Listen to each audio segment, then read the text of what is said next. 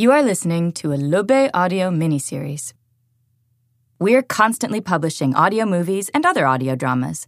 If you're into sci-fi, thrillers, or cozy little crime stories, you'll always find the right audio entertainment for you at www.lobeaudio.com.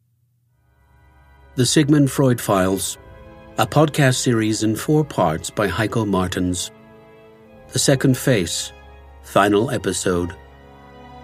In Vienna in the 1920s, Professor Sigmund Freud, pioneer of the relatively young science of psychoanalysis, finds himself entangled in a brutal crime his patient, traumatized police officer Karl Gruber, needs to solve. A young actress at the world-famous Burg Theater was brutally murdered. As all signs allude to a vampire's foul play, Dr. Freud's courageous daughter Anna has consented to assist Gruber and her father. But there are wolves out there. Masked wolves. And not only do they haunt Karl Gruber and Sigmund Freud's own tormented mind, but a vampire is on the loose, and he's set his eyes on Anna.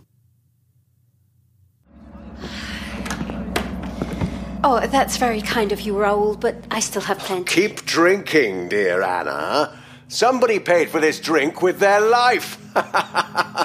So what is it that you wanted to tell me? You're new here. I see you've already met the prince. Other people have to sell their soul for the privilege. Oh, my soul is mine. You can count on that. I can't allow you to succeed at something for which I would die. Succeed at what? You come in here and pretend as if you're only pretending. You mean the game? But isn't that what it's all about? A game? Oh, maybe it is to you, but for others it's deadly serious. What do you mean? Ow! Let go of me! You're hurting me! Dear Anna, I will show you what... Listen, there's something going on. Come on, let's take a look. Anna!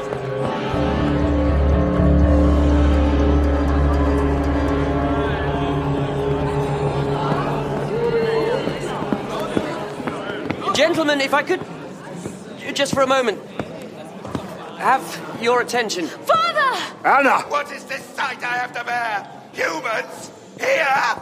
Can't believe your eyes, can you, Mr. Preslauer? Prince Maximilian. Of course. Mr. Preslauer, a few days ago, your daughter was found dead in the Burg Theater.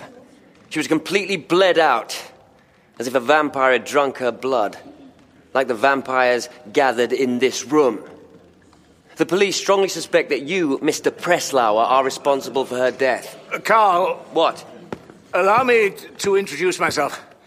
My name is Sigmund Freud. Maybe some of you have heard of me.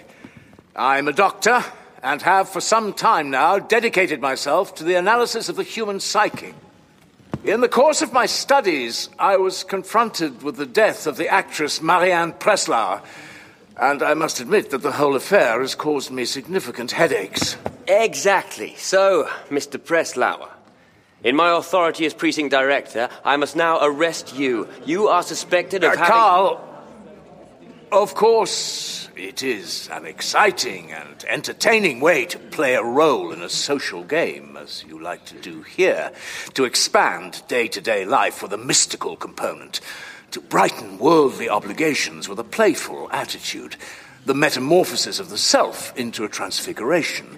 Believe me, some of my patients would delight in this social game, would perhaps even be cured by it. But there is another aspect, one that appears to be more significant to me in view of the murdered woman. Are you saying that the murderer can be found among my guests? A patient of mine, whose name is of no importance here, also uses the world of fairy tales to find a way to express his fears. It shifts his gaze from what actually drives him, but it is still the same. He dreams in fairy tales. With all due respect, Professor, I really don't know what that has to do with the death of my daughter. The reason my patient dresses up his illness of the soul in fairy tale images is presumably the fear of naming things by their actual names.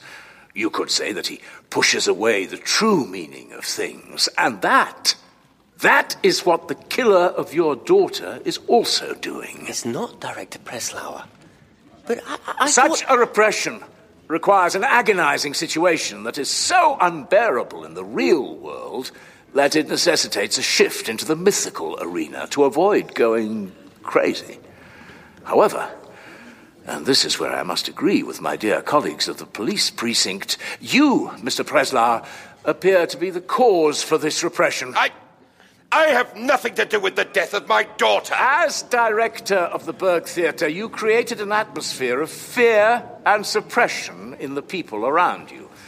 Not least when it came to your own daughter, you generated an atmosphere of hate that was so unbearable that the reactions to this soon found other directions. I didn't do anything. I am a great director. Read the critics' reviews. My performances are always sold out. Actors fight over roles in my productions. Among the people present here, there is only one person who can't choose their role, who is not able to choose freely, for whom this game is not a pleasure, but the expression of a dysfunction that requires not just the here and now, but the otherworldly. Raoul? Heinz? It's sheer hell to work for you. We hang on your every word. We yearn for your attention and approval, but what we get is nothing. Nothing at all. How many nights did I have to stand by Marianne's side, both of us crying, complaining, and still without hope? But Heinz, Did you... I can't believe it. You were always so... soft, so weak. It wasn't the actor, Heinz Peschel, director. The murderer was the vampire, Raoul. I didn't murder her. I freed her. Wherever she is now, she is happier than she could ever have been on the boards of this stage. My only fault was not to immediately follow her fate. Heinz, I can't believe it! Heinz Peschel, I hereby place you under arrest. I will escort you back to the precinct. Yes, arrest this monster. May he burn in hell for his heinous act. And you, Director, will also join us at the precinct. You didn't come up with the plan or wield the blade, but the Professor's explanations have said it all. May the judges decide how to deal with this case. I'm sorry, Director, but you deserved it. All the humiliation, the indignities, the hurt. I should have taken you along at the same time. Look! Not even the death of his own daughter can touch this tyrant! And you can all continue to celebrate, if you can get over the absence of your... prince. Come, Professor. You go ahead. I have a headache. I will head home. My task here is done. Father, come. I'll help you.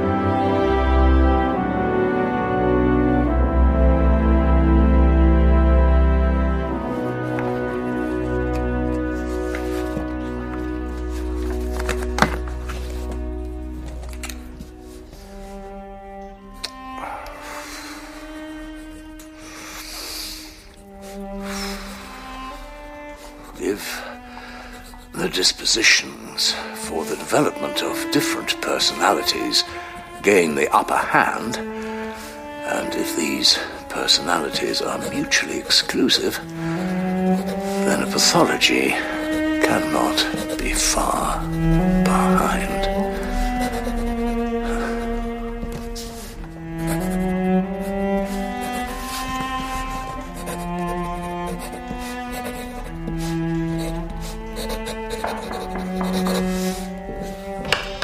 Carl is here, Father. All right, Anna, let him in. Do you leave me here? No, go to your mother and help in the kitchen. All right. Mr. Gruber. And don't let her anger get to you.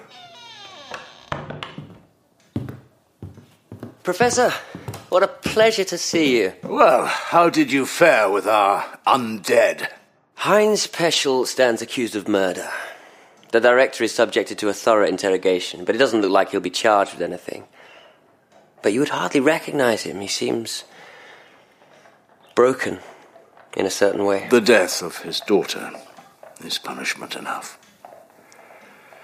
If he develops a sense of his responsibility, he should settle for a more moderate approach as time goes by. He even spoke of the possibility of opening a second theatre and of different ways of making room for the arts. But I think he just wants to give the actors an opportunity to try something without his oversight. Art is as much dictatorship as it is free experimentation. Well, we shall see. I must say, I've slept very well these last 2 nights. You're probably not out of the woods yet, but it is good to see that I may have been able to help you. This whole Peschel affair does frighten me a little. How can one person play so many different roles? I think if Peschel had actually played these roles, he would not have been capable of such actions. Maybe it is the secret of the so-called split personalities that place such a burden on the different aspects of consciousness that, for a moment, only they exist. When he was the vampire, Raoul, Heinz Peschel himself had disappeared completely. That may well be the case. Professor, Carl? If I should ever require your help again, would you mind if... Of course. You mean... You may have slept well for 2 nights, but I would be quite surprised if the evil in the world would rest as well. When you set out again, looking for the deeper connection between things, my couch is always available for more sessions.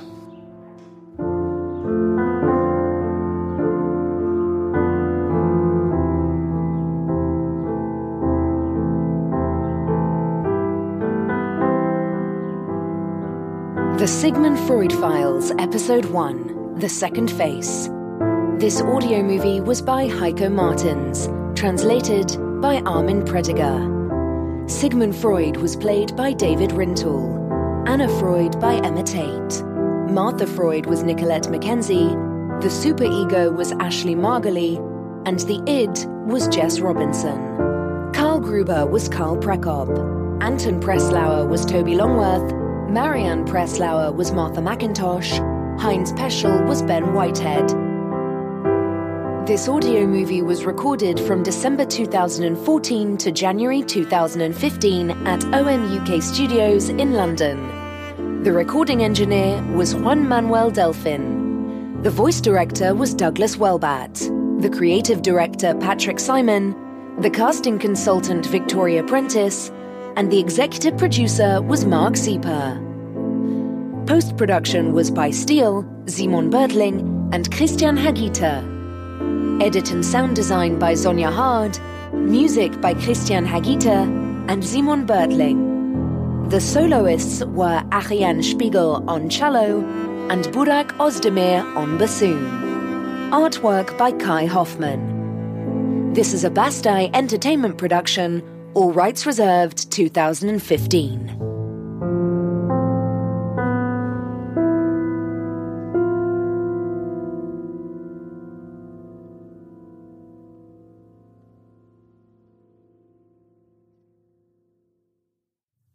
You were listening to the Sigmund Freud Files, The Second Face, a mini-series in 4 episodes, produced by Lubba Audio. We are looking forward to your visit. Please tell us how you liked the episode by leaving a review here in the comments section. Stay tuned to this channel for more adventures of Sigmund Freud. The next season will air shortly.